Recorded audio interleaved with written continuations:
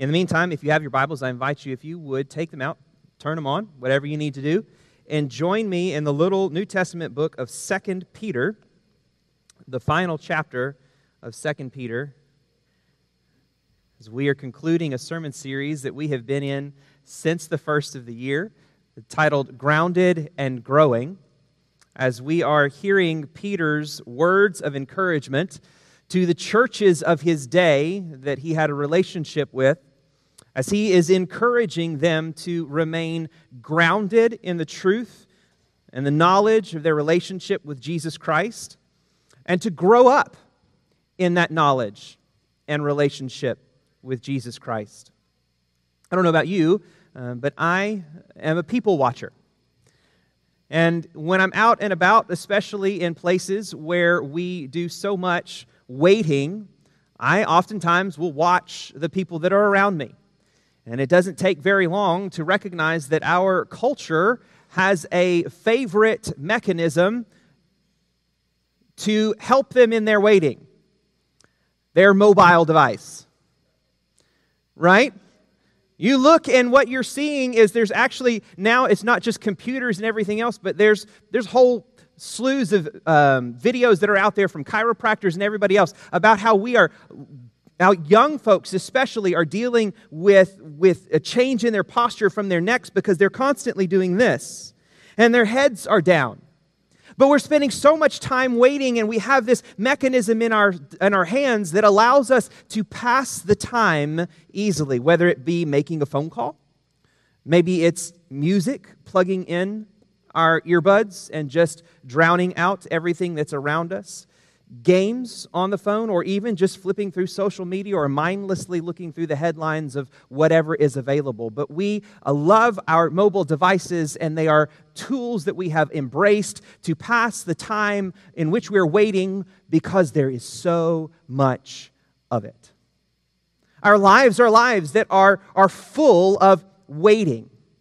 We're waiting at doctor's offices. We're waiting in different places. We're waiting for our education to finish. If you're in high school and you're longing for that day, maybe it's your 16th birthday, or you're longing for graduation. We're waiting for big events in our lives. And idly waiting is not something that's necessarily bad in the minor moments of our lives, like when we're at the doctor's office. As a matter of fact, being a good steward of our time means that we should build margins into our days for rest and for pause and for interruptions as well. But waiting time for all of us is easily wasted time.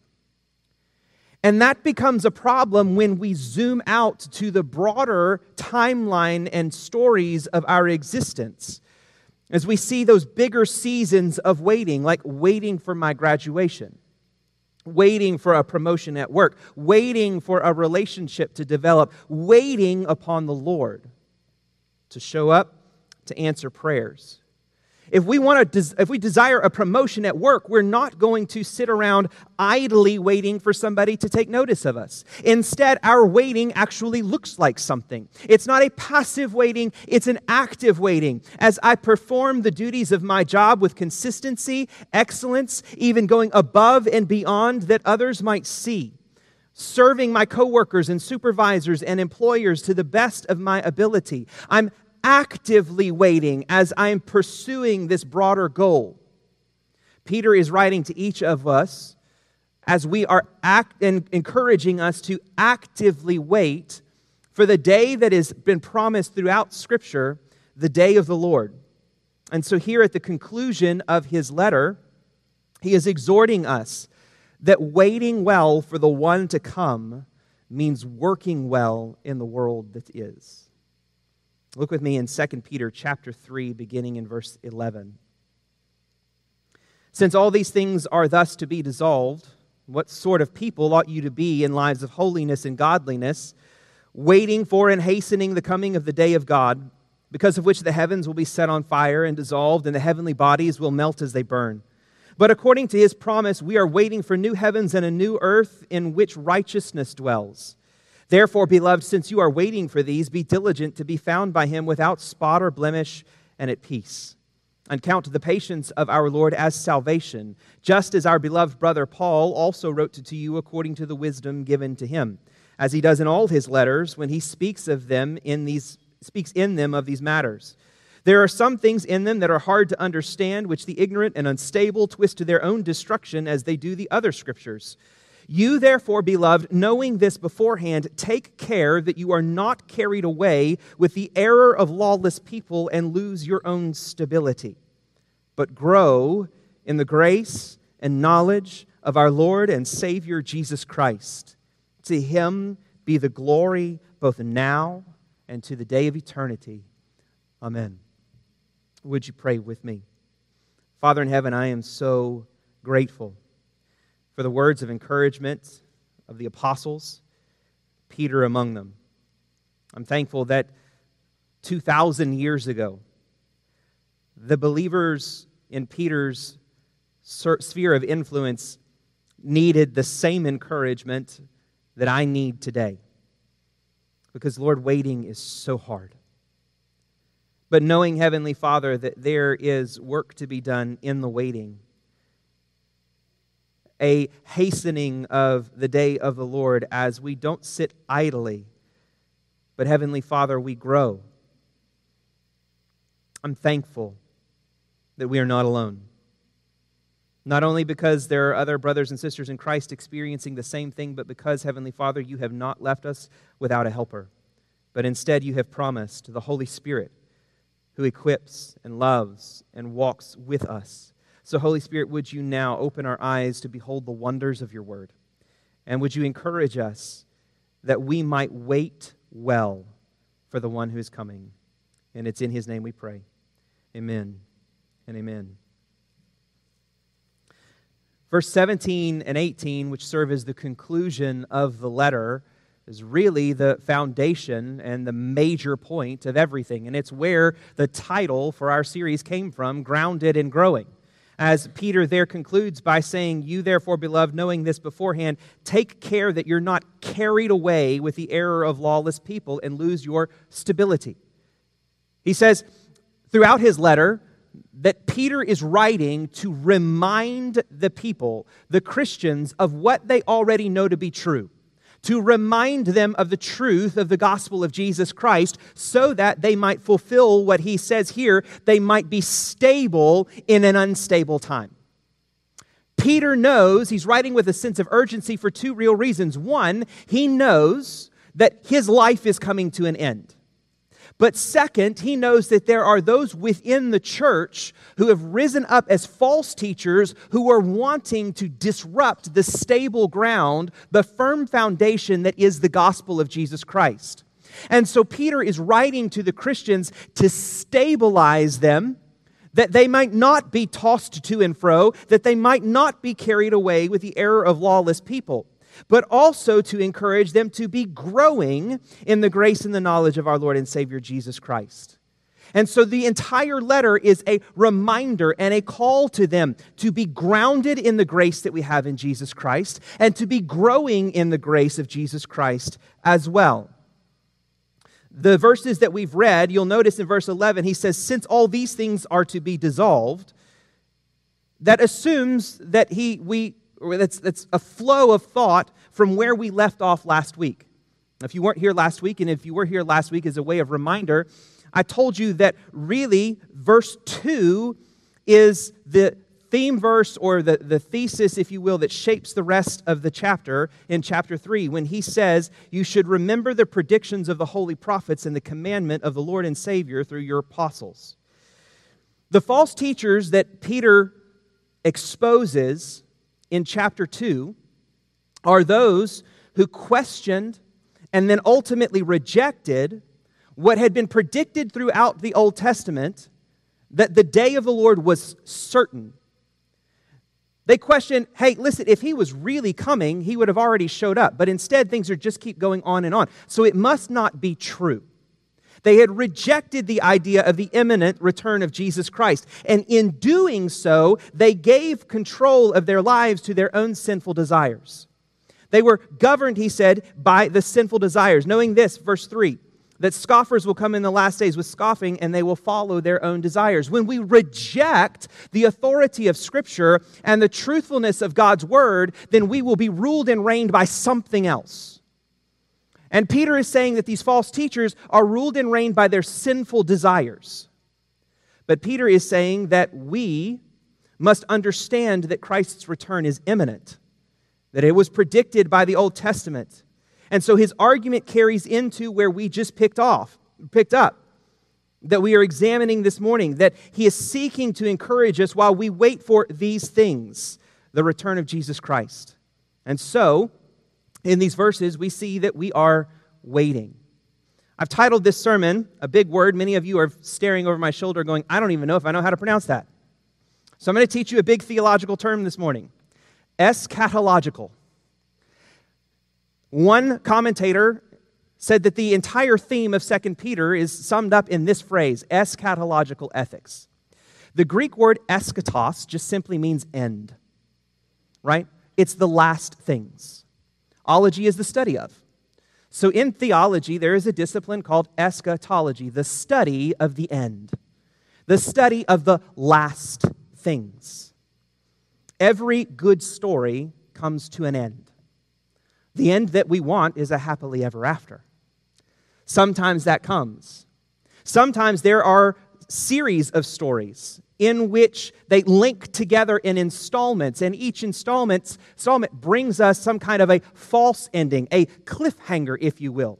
And as we are working our way through that story, we are longing and looking forward to that final end, that happily ever after that we are hoping is coming. Peter tells us that we are waiting for the end of the story that God is writing. And that ending is coming. 3 times in verse 12, verse 13, and verse 14, he tells us we are waiting. Verse 13, we are waiting for and hastening the coming of the day of God. Verse 13, according to his promise, we are waiting for the new heavens and the new earth. Verse 14, therefore, beloved, since you are waiting for these things, we are waiting for God to finish the story that he has been writing since the beginning of the book of the Bible. We have received the promises of the Lord, and we are anticipating the fulfillment of those promises. As we experience now only in part what God has promised, we will fully experience someday in the future when Christ returns. Pastors and theologians talk about this as you read the New Testament as a tension between the already of what we have in Christ and the not yet of what is promised in Jesus Christ. It's beautifully seen in Ephesians chapters 1 and 2. There, Paul talks about this in verses 13 and 14 of chapter 1. In Christ, you also, when you heard the word of truth, the gospel of your salvation, and believed in him, were sealed with the promise of the Holy Spirit. You hear the past tense of that? You were sealed in the Holy Spirit. And he is the guarantee of our inheritance until we acquire possession of it to the praise of his glory. In chapter 2, verse 6, Paul talks about how we who are in Christ have been raised with him and are, present tense, seated with him in the heavenly places. I don't know about you, but I didn't wake up in heaven this morning. I woke up in my bed. And I will wake up in my bed until that time is fulfilled. And yet, Paul is able, because of his certainty in the promises of God and the gospel of Jesus Christ, to declare that truth as though it is real in this moment. And we live in the tension between the promise that has been made and the promise that will be received at some point in the future. And so Peter wants to encourage us in this waiting. The question, though, is what are we waiting for? Right? He says you're waiting 3 different times. What we are waiting for is the purification and the restoration of the world that will be brought about by the arrival of God in all his glory. What are we waiting for? We are waiting for the purification and the restoration of the world that will be brought about by the arrival of God in all his glory. With all the language that Peter uses in these verses and the verses that are before it, about fire coming down, about the heavens dissolving, about heavenly bodies melting away, it can be easy for us to misinterpret what Peter is saying. And we can instead interpret his message as a message of destruction, of God coming in and taking the world that he has created and crumpling it up as a failed rough draft and throwing it in the garbage and starting all over. And that may be the perspective that you have had of what is coming in the end, and what is promised about God's coming is that God is just going to do away with his creation and he's going to start from scratch. And we're going to exist for all of eternity in some unknown alien universe that we don't have a full understanding of yet. But that's not Peter's message. How do I know that that's not Peter's message? Because that's not the Bible's message. And Peter is writing in the context of the rest of Scripture. And so we have to take into account what all of Scripture says so that we can fully understand what Peter is saying. Peter is saying that we are waiting for the purification of the world. And the instrument that God will use and that Peter foresees is fire. Fire is destructive.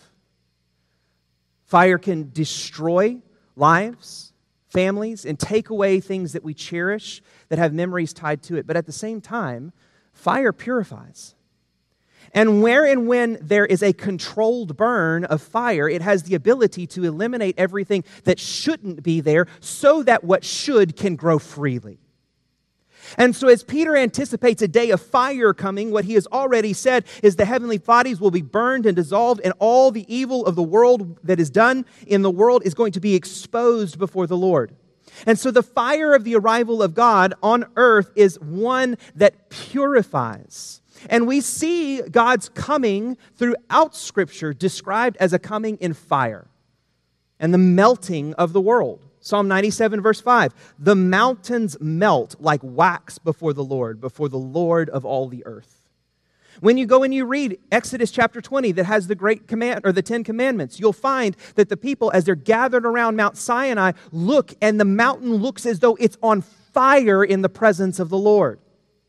God's presence is a presence that purifies, but at the same time, it is a presence that not only purifies by fire, but renews and restores as well. The world that God declared to be very good in Genesis chapter 1 and 2 is not a world that he's going to crumple up and throw in the garbage at the end of Revelation 21. It is a world that he cares for. It is a world that he sent his son Jesus Christ into to rescue and redeem.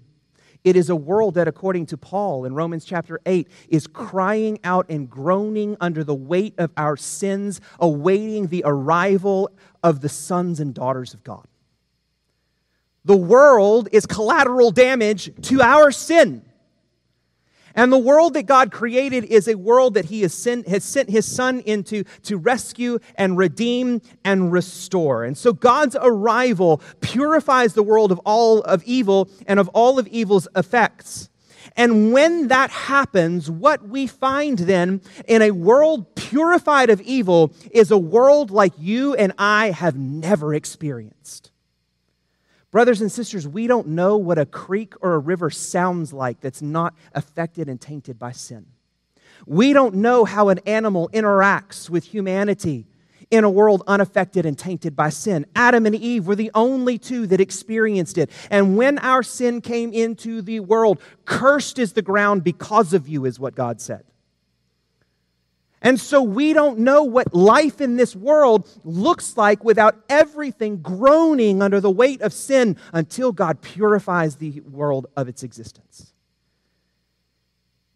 And experiencing a universe without sin is an eternal adventure. I encourage you, I don't have time to dig into it, but I encourage you to go and read some of C.S. Lewis's works. The Great Divorce being one, and the end, the last battle in the Chronicles of Narnia as well, where his characters experience heaven, and what they find when they get there is a world that reminds them only vaguely of this one because it seems so much more real. That is what we are looking forward to. That is what we are awaiting. And so, this matters when we understand that this is what God's arrival will do. Because when we accept that this is the teaching of Scripture and that God is working to purify and restore this world, then we are going to live differently in it. If we think that this world's just going to be burned up and thrown away at the end, then we're just going to say, well, who cares about it anyway? Right? Who cares how we use it? Who cares how we abuse it? Who cares what we do to the world? But if God is seeking to restore it, to purify it, and if what Revelation says is true, that God will one day live on it, then the very same command that God gave to Adam in the garden, that we work and keep the world, still applies today. And if there is anyone who should care about the condition and the state of this world, it is Christians. Because our theology is not I'll fly away and leave it all behind, but I will live here forever. And so I will be careful and I will be concerned about this world and how it is used by man. We are waiting, but we are to work in the waiting as well. Eschatological is the study of the end. We're waiting the story that God is, the end of the story that God is writing. Ethics is what we do. Right? Ethics is how we live. It's how we make our decisions. It's how we decide the actions that we are going to take. So Peter says, since we know that an end is coming, since we're waiting for God's ending to come, and we're waiting for the purification and the restoration of the world, how should that change our lives? That's what he's asking in these verses. Since we know that this is true, how should that then shape the lives that we live? And so Peter gives a command in verse 14, be diligent. That means work hard. That means be persistent. That means do something. To be found by Him. Christ is coming back. If, like the false teachers, we say, I don't believe that it's going to happen, then it doesn't matter how we live our lives because we're not going to be found in anything by anyone. But just as my wife has a rightful expectation that because I love her and I am committed to her, she has a rightful expectation that she can come home and not find me with another woman. So then God, who we love and who we are committed to, and who we want to honor and express our love to, and who has promised that He is coming, has a rightful expectation of how He might find us. And as an expression of our love for Him, we must therefore then be diligent, working in the waiting, not for our salvation, but from our salvation, to live lives that reflect and honor and glorify the Lord. We should be those who not only experience God's love for us in Jesus Christ, but express that love in return to Him and to those that are around us. Not so that we can earn our salvation, but so that we can be faithful to show forth His glory and live for His pleasure. And so Peter gives us some instances in this as we are waiting of things that should characterize our life. Verse 11, we ought to live lives of holiness. The biblical term for holiness simply means set apart. Lives that are distinct and different. Something that was holy was something that was set aside that might be like anything else. Right? You and I have bowls, pots, pans that we use in our kitchens all the time. But there were certain bowls that were used only in the temple and in the tabernacle for special purposes for the worship of the Lord, that were not to be tainted by just average everyday use, but they were to specifically be used for the glory of the Lord. Those were items that were holy and were set apart. And so we as Christians, those who are the children of God, should live lives that are set apart from the ways of the world. We should be pursuing lives that reflect the holiness of God, the distinction of God.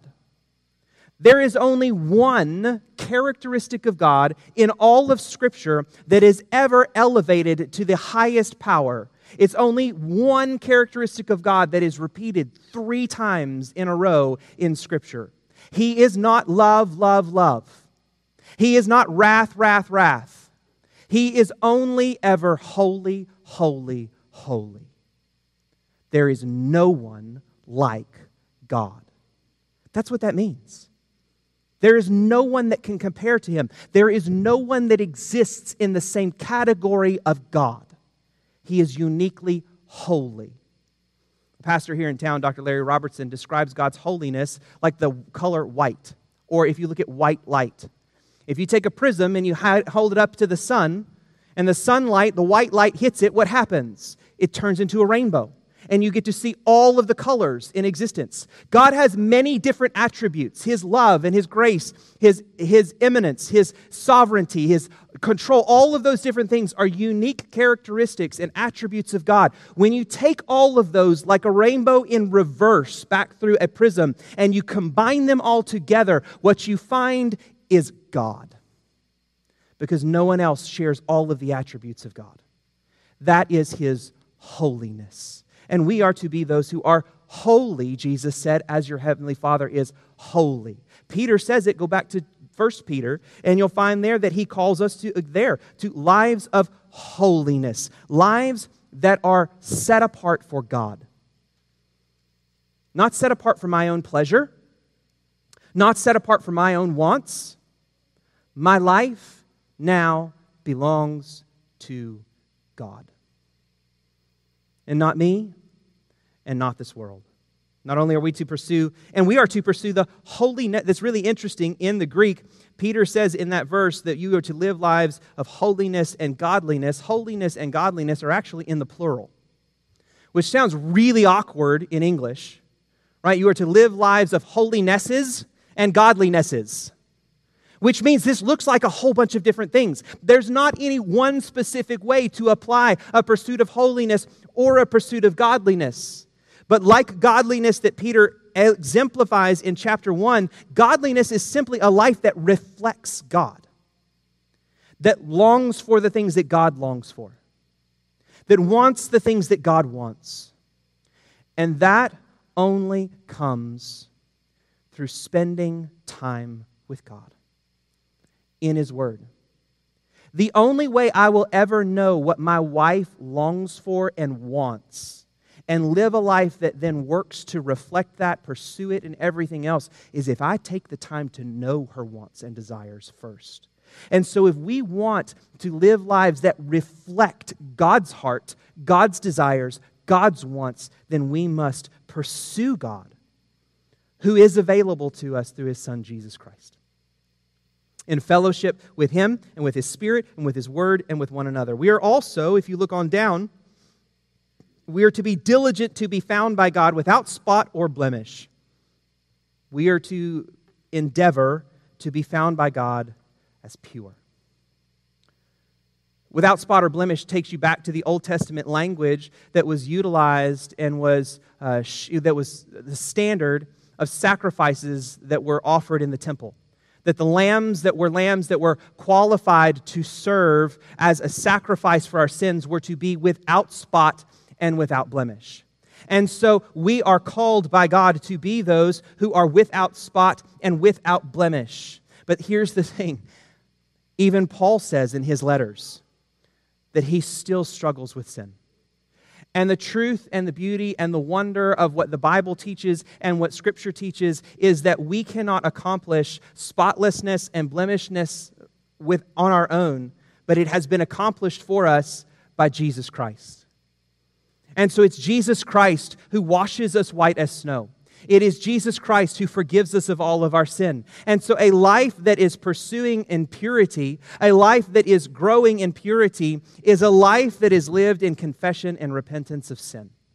The fact of the matter is, brothers and sisters, you and I will never come to a point or to a place this side of the return of Jesus Christ in which we will accomplish perfection. Jesus has done that for us.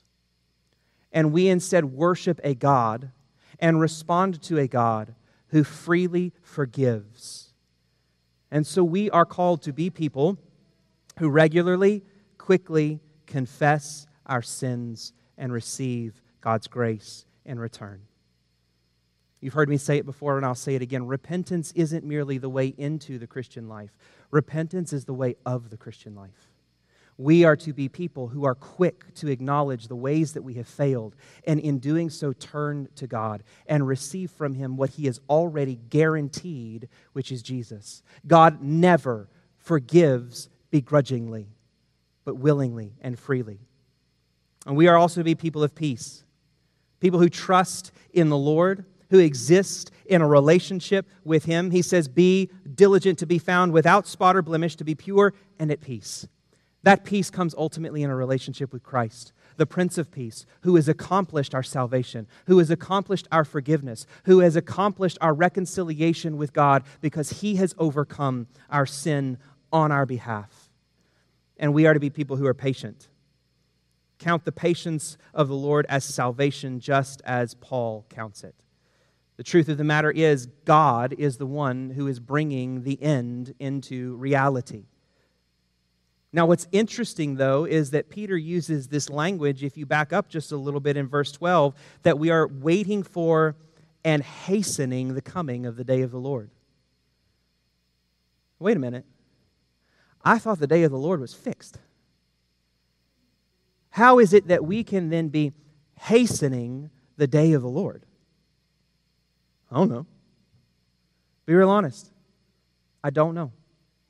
But Peter says somehow, as we are pursuing the Lord, maybe it's just, you know what, time seems to go really slow like we talked about last week. Time goes real slow when I'm bored.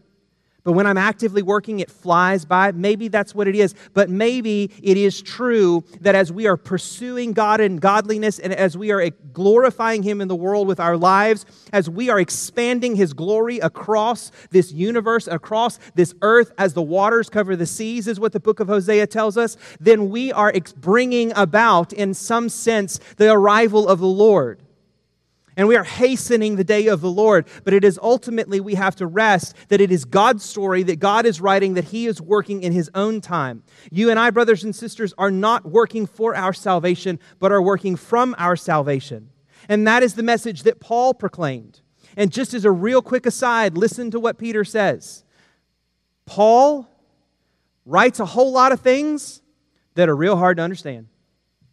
So if you've ever had trouble understanding Romans and 1st and 2nd Corinthians, and some of Paul's deep theology and everything else, guess what? So did Peter. He was a backwoods fisherman without a high-level education, secondary education, and an MDiv or a PhD. And he acknowledges, you know what? A lot of the things that Paul writes, they are hard to understand. And because they are hard to understand, then evil teachers, false teachers, take only a little bit of what they understand, blow it out of proportion, just as they do the other Scriptures. Don't blow past that. Peter has given an apostolic endorsement of the writings of Paul as Scriptures. And Scriptures, he told us earlier at the end of chapter 1, are those messages breathed out by God. This in and of itself, just a quick aside, is to teach us that even the New Testament authors understood that what was being written down by the apostles and collected by the church was words breathed out by God, equivalent with the Old Testament Scriptures. And what is it that Paul's message does? Paul's message is a message of peace accomplished on our behalf by Jesus Christ, apart from any work of our own. We are saved by grace alone, through faith alone, in Christ alone, for the glory of God alone. Not because of anything that I have done that I might boast, but instead because God has accomplished everything for me. And therefore, the life I live then is a pursuit of holiness and godliness and purity and patience is not a life that is meant to manipulate God to give me something that He isn't already giving me or willing to give me in Jesus Christ. It's an expression of my gratitude for the fact that He already has. And I want to live a life that shows forth His glory in the world. That is what working in the waiting looks like. And Peter ends his letter by pointing us to the object of our worship. His exhortation, be grounded that you not waver.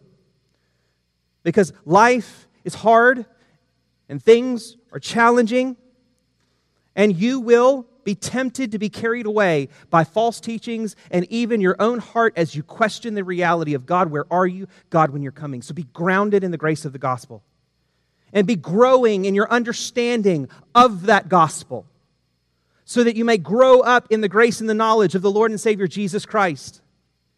As you're waiting, but again, I'll ask you the question, what are you waiting for?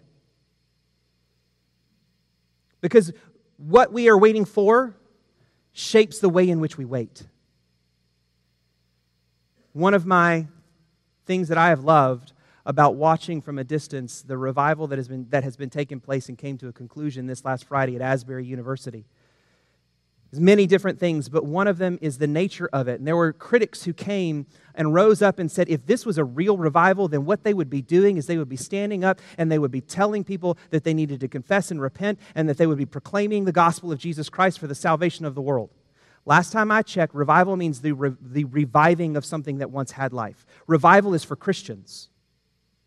And what I have seen in the revival that has taken place there is the contentment, the willingness of people from around our nation to come and sit in the presence of God without an agenda.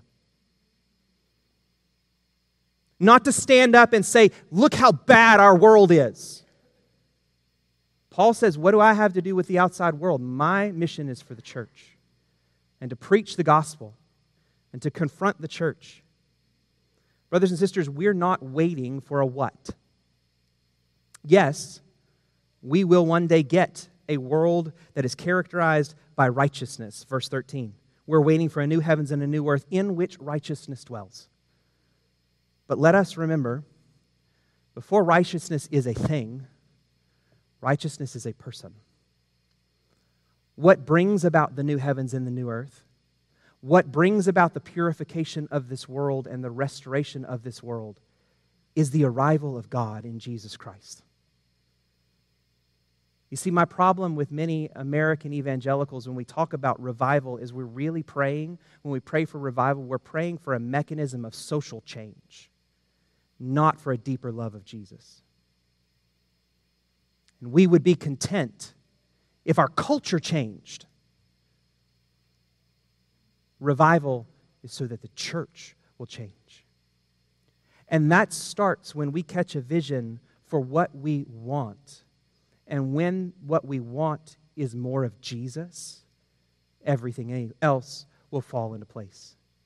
And so Peter ends not by pointing us to what is coming, but who is coming, as he ends, to Christ be the glory both now and to the day of eternity. Amen. He doesn't leave us longing for a what, he leaves us pointing us to a who. The one who changes everything. And this changes everything. Brothers and sisters, if Jesus is not enough for you, then the Christian experience and the Christian life will be horrible. And it will be wasted. But when a deeper relationship with Christ is what we want, then we will find Christ in the celebration. We will find Christ in the struggle. We will find Christ in the suffering. And we will wait well with Him until the day when we see Him face to face. And all things end in every knee bowing and every tongue confessing that Jesus Christ is Lord, to the glory of God the Father. So wait well, brother and sister in Christ. Fall in love with Jesus and pursue, because of what He has done for you and what He's done in you, lives of holiness, godliness, purity, and peace. Hold fast. Be grounded in the grace and the truth of the gospel, and grow in the beauty of the grace and truth of the gospel until he comes again.